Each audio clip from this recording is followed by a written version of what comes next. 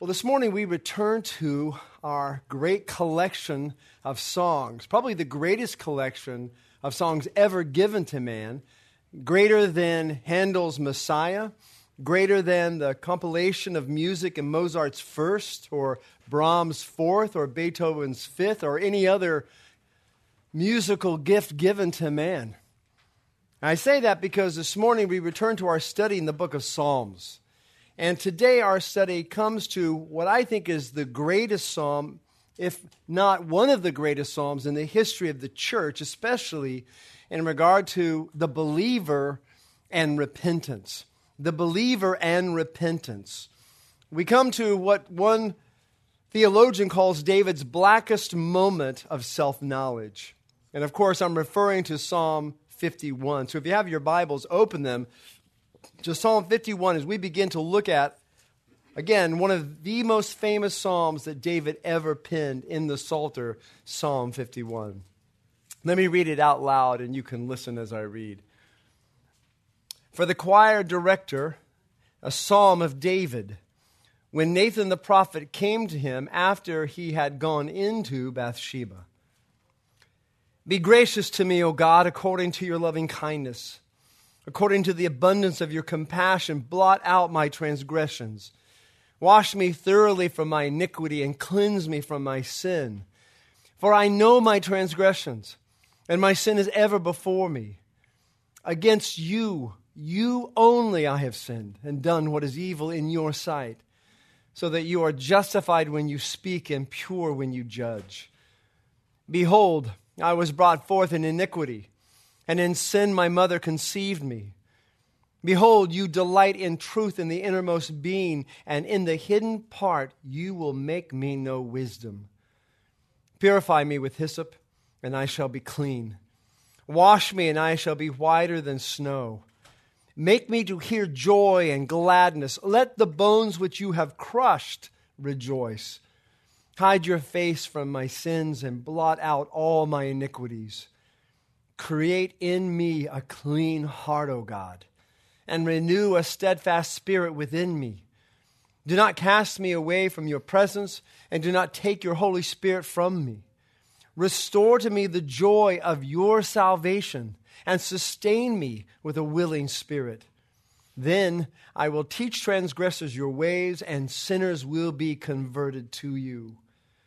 Deliver me from blood guiltiness, O God, the God of my salvation. Then my tongue will joyfully sing of your righteousness. O Lord, open my lips, that my mouth may declare your praise. For you do not delight in sacrifice, otherwise I would give it. You are not pleased with burnt offering. The sacrifices of God are a broken spirit, a broken and contrite heart, O God, you will not despise. By your favor do good to Zion, build the walls of Jerusalem. Then you will delight in the righteous sacrifices, in burnt offerings and the whole burnt offering. Then young bulls will be offered on your altar. It was the great preacher, Charles Spurgeon, in his classic commentary on the Psalms called The Treasury of David, who speaks of Psalm 51 in this way. He says, it is a burning bush with fire, yet not consumed. And out of it a voice seemed to cry to me, draw not nigh hither, put off thy shoes from thy feet. The psalm is very human. Its cries and sobs are of one born of woman. But it is frayed with inspiration, all divine, as if the great Father were putting words into the child's mouth. Such a psalm may be swept over, absorbed into the soul, and exhaled again in devotion. But comment on it? There is he who, having attempted it, can do anything other than blush at his defeat. End quote. In other words, the preacher who attempts to do this is one who knows that his defeat is certain in trying to explain the wonders of this. Such is the nature of expositing the Word of God. And we say that because when you explore, or at least attempt to explore, the depths of such human agony in the church, when you attempt to put before comments on exactly what this ancient document is trying to tell us and saying, and why that it's so important for us to grasp these truths as a people, it forces us to peel back some very tender wounds within us in the hope that maybe others too might be able to hear these words and prevent them from going down the exact same path and suffering from these exact same injuries. And that is exactly my intention for all of you this morning. Now, if you were with us last Lord's Day, then you know that as I finished our glimpse of Psalm 32, I told you that there was an intimate connection between this psalm and Psalm 32 and Psalm 51. It's a very intimate connection in that the Psalm 32 is considered to be, at least by most theologians, the culmination of the lessons that were taught to King David after he went through this horrific experience that he suffered as a result of his adultery with Bathsheba. In other words, while Psalm 32 gives us the lessons that David learned after he confessed his sins concerning all the things that he had done, it was Psalm 51, the psalm that is before us today, that chronicles that emotional journey of his heart being crushed by God and by the understanding of the repercussions of sin that leads him toward repentance. But first comes Psalm 51 in this immediate reaction, the immediate reaction of David to being found out for his sin.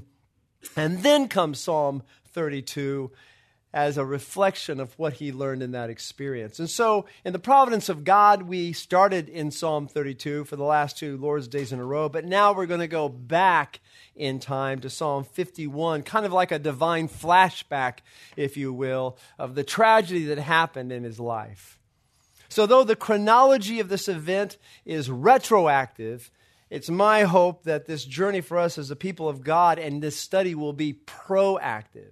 And what I mean by that is that this study will help us grasp the height and depth and breadth of the consequences of sin.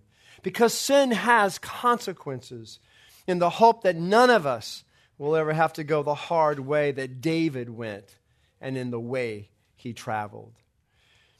Now, to get a handle on what it is that's going on with David's life here and what's happened so far, we have to go back. We have to go way back into his life, back to a time described here in the superscription of Psalm 51, back to a time when David, as it says, superscriptions being inspired, by the way, that David had gone into Bathsheba. Of course, that is the biblical way of describing sexual knowing of her. So this is what sets the stage for this entire psalm. But I want you to notice that the statement in the superscription is not meant to be a literal time-elapsed notion of history, but rather it's a reminder of that entire event, what happened during that entire period of his life. To say it in a different way, David did not write this psalm after his initial time with Bathsheba. His initial adultery with Bathsheba didn't happen, and then he wrote this psalm. No, it wasn't after the second or the third or any of the following times that he had been with her, because if that had been the case, then perhaps the level of the consequence of the burden of his sin might have been less intense and been mitigated away in some fashion. No, David didn't write this psalm after his initial adultery. The superscription here is just reminding us of the general theme of that particular time in his life, the theme of betrayal and lust and murder and deceit. All of that happened after that fateful night. So we need to go back. We need to go back into that period of his life, into that time. We need to travel back to the moment of David's erosion. We need to think through what it was that was happening to the moment that he transitioned from being a king of such nobility and such valor to this moment that he allowed himself to be undone, where he allowed himself this slow and indescribably sad descent into sin and to despair. Now, if you were with us last time, it might be helpful because we try to spend the entire time to capture the essence of what was happening as we explored Psalm 32. But just for our purposes this morning, what I want to do is, and I think it's going to be good for us to do it, I want to diagnose the whole situation again for you because it's going to catch us up to speed because they are relevant, this situation, to both Psalms. So let's go back. Let's go back to the circumstances that create the backdrop here for this study, which means we need to leave the book of Psalm 51 and now go back to 2 Samuel to look at just the last few chapters, verses really, of 2 Samuel chapter 11. I'm going to start in a reference with 2 Samuel 10, but I want you just to go back to get a sense of what it is that is happening. Again, we are grammatical, historical, contextual studies of the Word of God. Context means everything.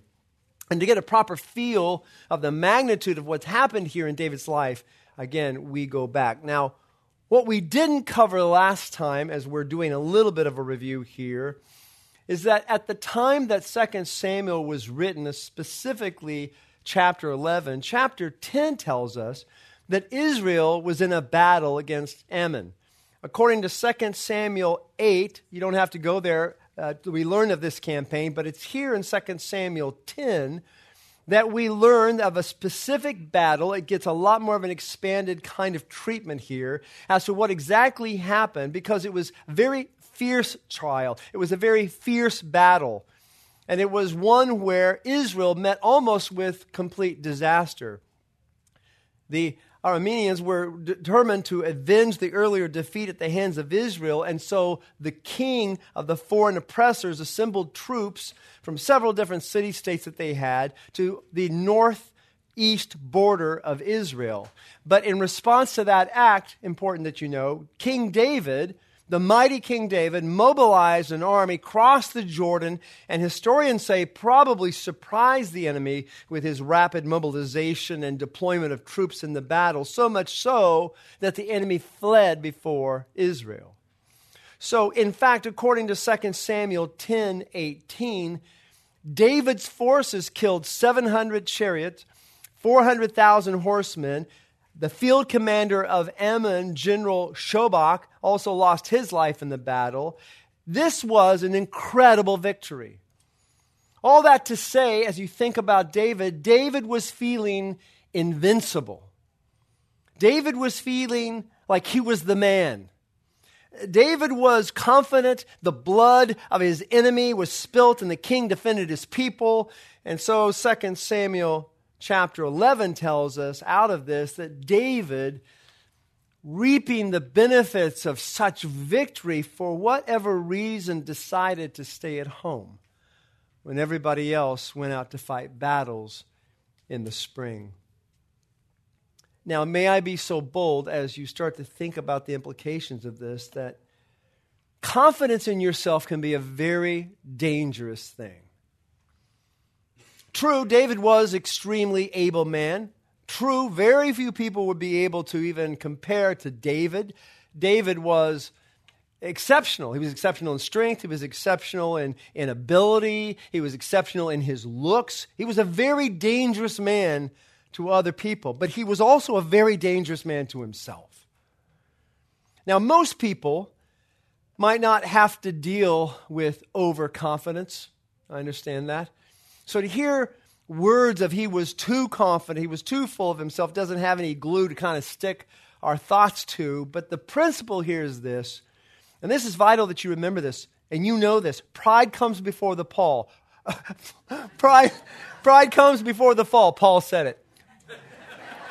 Pride comes before the fall. That's hilarious. I've never said that before. And pride happens to be when you think you know what you're saying, and then you say something completely different. I got to start over. So, no, but pride, you get the gist of it. I'm a living manifestation of it. Pride comes before one falls. Again, what's the implication behind that? That pride doesn't always manifest in the way you might think. Pride sometimes manifests in ways before you fall, in ways that destroy you before you're even aware of it. So my plea with you is you have to monitor your heart every day, because your resistance to sin and temptation can come not just when you're confident, which is probably not a lot of us, but when you're depressed and when you feel like you deserve more than what God has given you, and you feel like you're running into a brick wall with your life. Sin and temptation can come then when you are on top of the world, as well as when you believe God owes you more than what He's given you.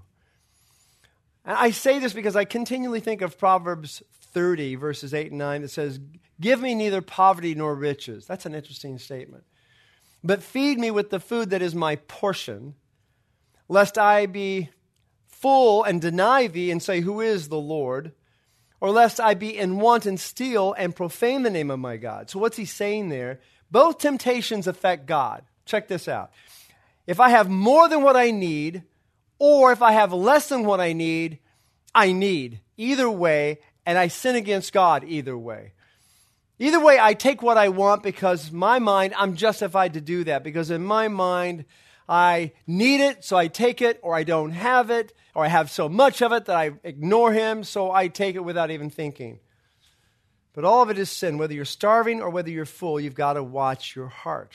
Why do I bring that up? Because here, David's belly's full. David's belly is so full to the brim with praise and accolades and fearlessness and notoriety. David is full and fat, and at this point in his life, a rock star. He is a rock star to his people, and he's a rock star to himself. And that's at the time when he first saw Bathsheba. And that's what it says in 2 Samuel 11:2. "Now when evening came, David arose from his bed and walked around on the roof of the king's house. And from the roof he saw a woman bathing, and the woman was very beautiful in appearance." It's very important that we look at these words, because even though I want to not necessarily dive into the details here, but just suffice it to say, David was already in bed in the evening. And for some unrecorded reason that we don't have here, that the scriptures don't tell us, he arose from his bed to walk around to see what he might see. And before you can even read the rest of the statement, if you're like me already, you should know something is very wrong happening. Something very fishy is about to take place. You can tell yourself all that you want, that you're just getting a breath of fresh air. You can tell yourself all that you want.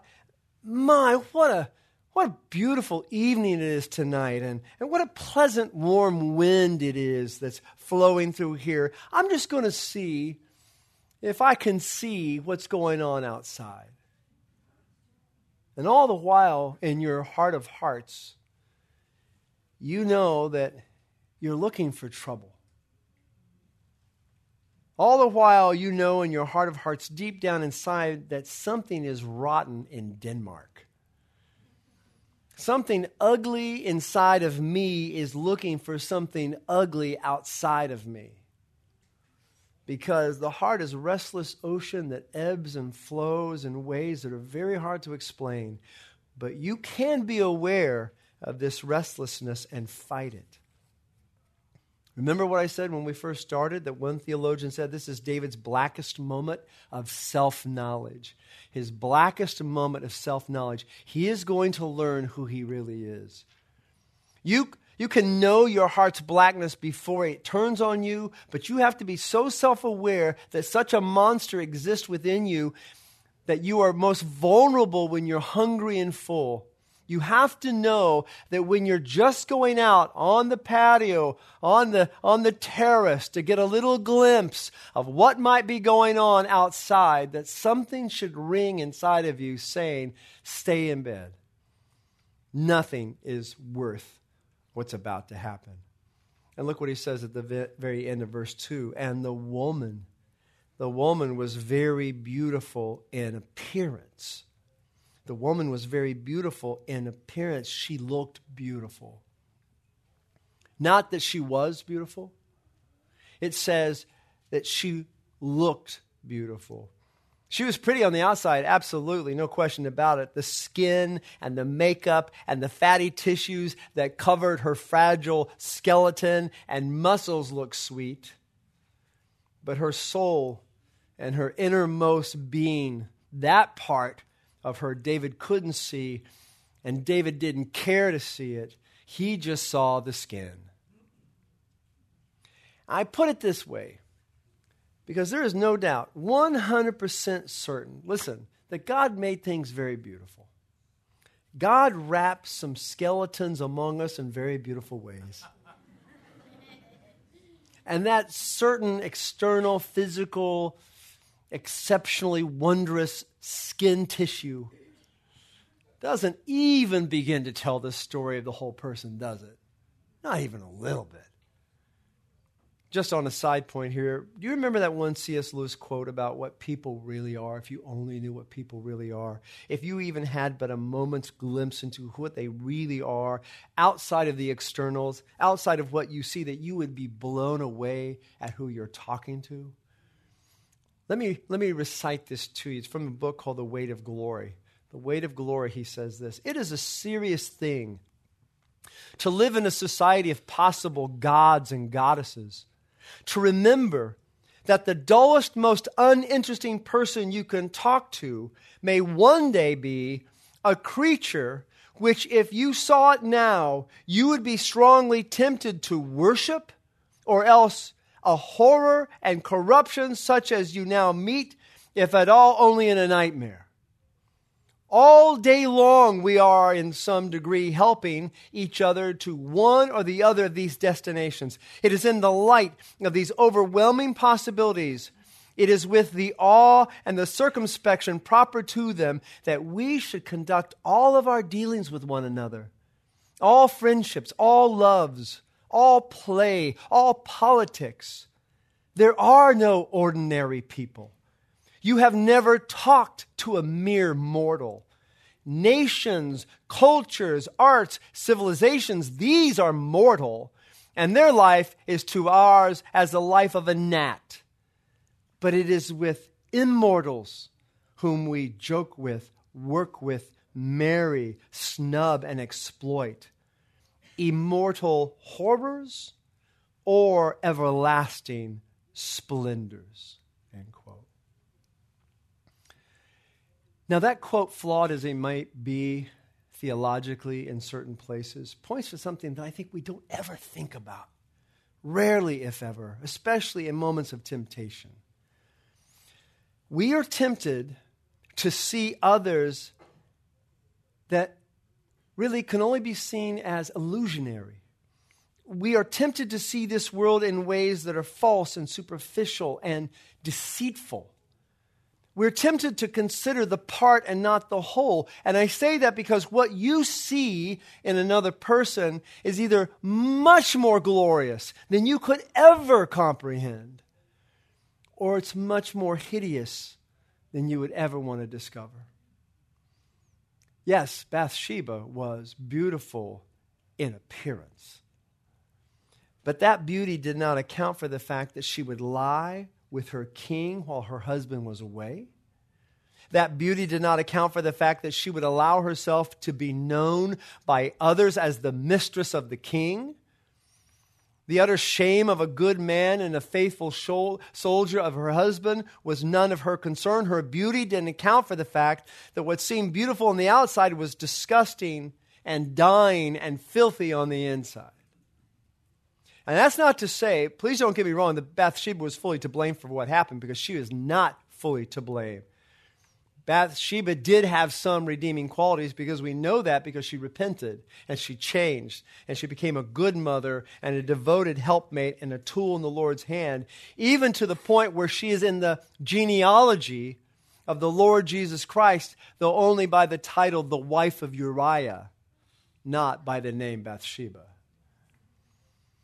So I just put this out there as a warning to everyone.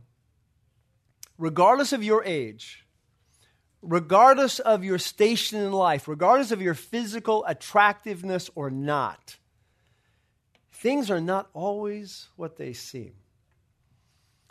There is more to the eye than just what you see, that not only can you not judge a book by its cover, but you cannot judge or evaluate a car by its paint job. You can't judge a man or a woman's beauty by their appearance, and you can't judge their wickedness by their externals either.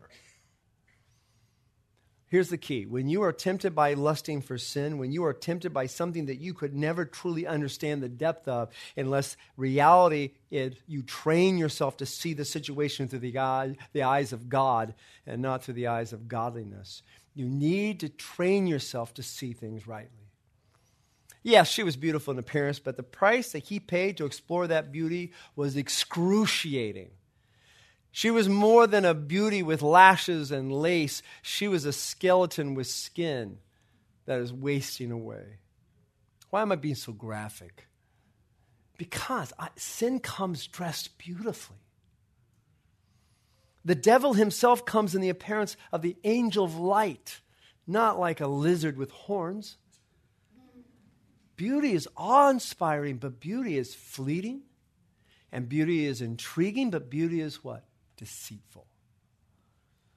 And when you can find beauty on the outside that matches beauty on the inside, know this: that internal beauty will continue to transform the entire being of that special one until what once was beautiful in appearance becomes even more beautiful in essence.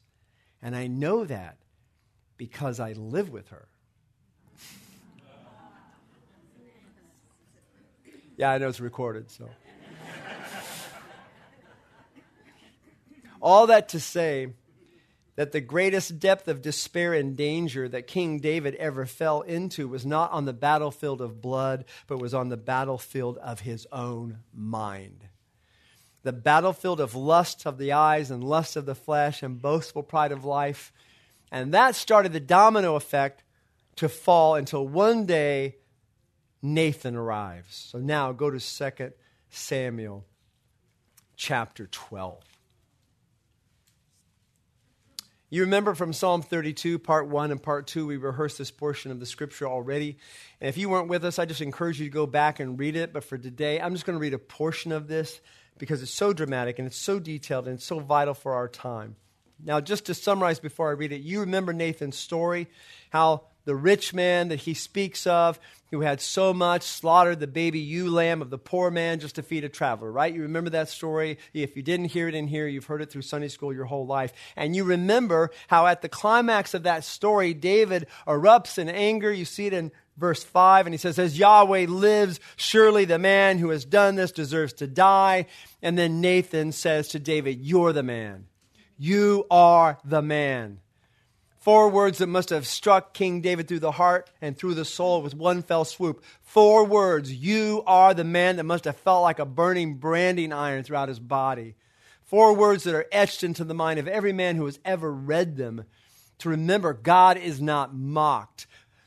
But listen to the words of Yahweh as Nathan continues into almost the end of the chapter. I'm going to start reading in verse 7. For this story is important for Psalm 51. Yahweh says, "I also gave you your master's house and your master's wives into your care. And I gave you the house of Israel and Judah. And if that had not been too little, I would have added to you many more things like these. Why have you despised the word of Yahweh by doing evil in his sight? You have struck down Uriah the Hittite with the sword, have taken his wife to be your wife, and you have killed him with the sword of the sons of Ammon. So now the sword shall never depart from your house, because you have despised me and have taken the wife of Uriah the Hittite to be your wife. Thus says Yahweh, behold, I will rise up evil against you from your own household. I will even take your wives from before your sight and give them to your companion, and he will lie with your wives in the sight of the sun. Indeed, you did it secretly, but I will do this thing before all Israel and before the sun." Then David said to Nathan, "I have sinned against Yahweh." And Nathan said to David, "Yahweh also has taken away your sin. you shall not die. However, because by this deed you have given occasion to the crimes of Yahweh to blaspheme, the son also that is born to you shall surely die.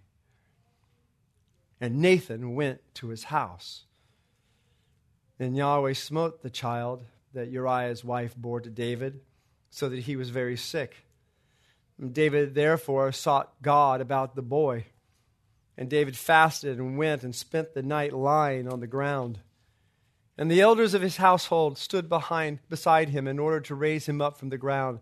But he was unwilling and would not eat food with them. Then it happened on the seventh day that the child died. And the servants of David were afraid to tell him that the child was dead. For they said, behold, while the child was still alive, we spoke to him, and he did not listen to our voice. How then can we tell him that the child has died? He might do himself harm. And David saw that his servants were whispering together, so David discerned that the child had died. So David said to his servants, has the child died? And they said, he has died. So David rose from the ground, washed, anointed himself, changed his clothes, and he came into the house of Yahweh and worshipped. And then he came to his own house, and he asked, and they set food before him, and he ate. And his servants said to him, what is this thing that you have done? While the child was alive, you fasted and wept. But when the child died, you arose and ate food. And then he said, while the child was still alive, I fasted and wept, for I said, who knows? Yahweh may be gracious to me that the child may live. But now he has died. Why should I fast? Can I bring him back again? I will go to him, but he will not return to me. And then verse 24. Then David comforted his wife Bathsheba and went in to her and lay with her. And she gave birth to a son, and he named him Solomon. We could end there. Now, the reason I read all of that to you is because I am trying to give you the context here. Clearly, all of this event is in the superscription that I read in Psalm 51. Clearly, all of this kind of constitutes the dramatic circumstances that come before Psalm 51. But the question now is, if you're tracking with me, where? Where does this episode end and David's prayer in Psalm 51 begin? Where did David start praying Psalm 51 as the superscription tells us? It surely has to be after David's confession to Nathan, and it has to be before his confession to God, because this is his confession to God. So when did that happen? Now remember, we chronicled, according to Psalm 32, between David's sin of adultery and murder of Uriah, that he had not confessed sin. Remember that? He had not confessed sin, and therefore David, because he had not confessed sin to either himself or to God or to Bathsheba or to anybody else, we saw in Psalm 32 that it was a reflection of what he learned from Psalm 51 and the experience of how his unconfessed sin with Bathsheba made him waste away. That's why it's important, just for a second, for me to go back to Psalm 32, just to read that for you really briefly, just a couple of verses 5 and 6, to remind you of his physical condition. It says in Psalm 32, verses 5 and 6, I acknowledged my sin to you, and my iniquity I did not cover up. And I said, I will confess my transgressions to Yahweh, and you forgave the iniquity of my sin. Why is that so important? Because verses 3 and 4 tell us that while he was silent, when he did not confess his sin, his bones wasted away. He was groaning all day long. Night and day, the hand of God was heavy upon him, and his vitality was drained. So we believe now that Psalm 32, verses 3 and 4, are referring to this time of 9 months plus, some commentators even say a year, where David's constant refusal to his own soul to admit what was glaringly obvious was happening. For 9 months, remember Bathsheba's process of childbirth, including a week of Uriah's killing, a week of mourning for Bathsheba, David said nothing. And again, there's no doubt in verses 3 and 4 of Psalm 32 that David never once bowed the knee to prayer in God in confession. He prayed, he went to God, he had to go to God, but he never once said what Psalm 51 says, against you and you only have I sinned. So every day he was avoiding his prayers, he was avoiding confession. Every day he neglected the Lord. Every day he represented Yahweh to the nation, yet he had not represented his heart to Yahweh. Every day he spoke to Yahweh, exalted Yahweh, but never did he confess to Yahweh. So with that thought, now in 2 Samuel 12:13, David confesses to Nathan that he has sinned against God. And then there in verse 13, back in 2 Samuel 12, we have David actually owning up to the fact that it was sin, but still there's no mention there of him confessing to Yahweh himself. Still he has not done what he speaks of having done. And so now Nathan finishes his confrontation, and the text says he left the presence of the king and he went home. So imagine this with me. There stands David. Picture this.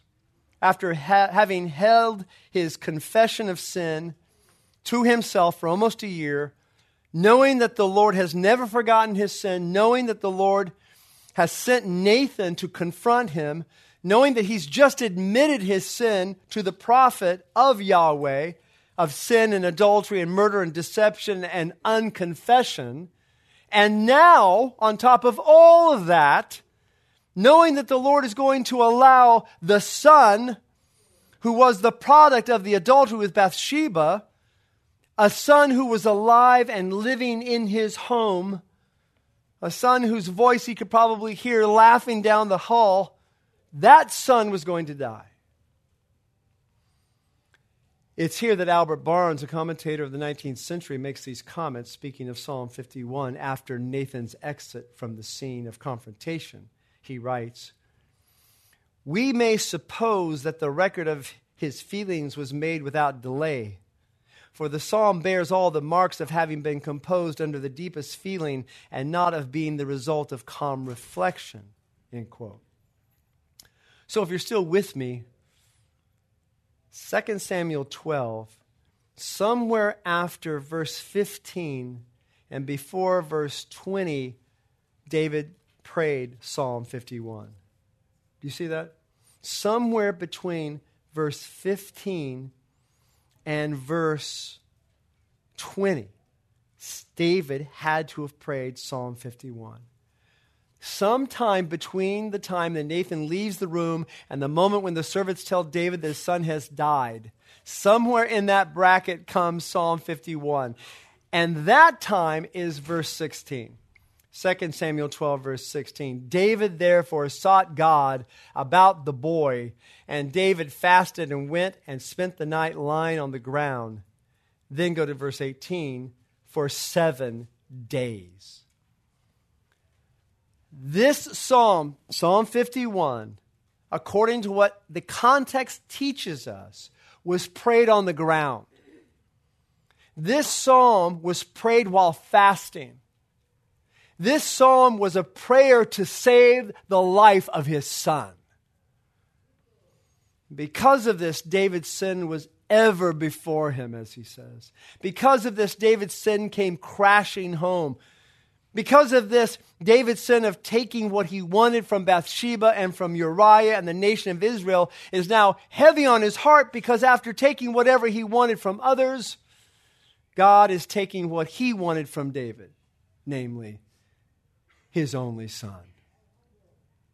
Now, why doesn't the psalm then, Psalm 51, mention the son?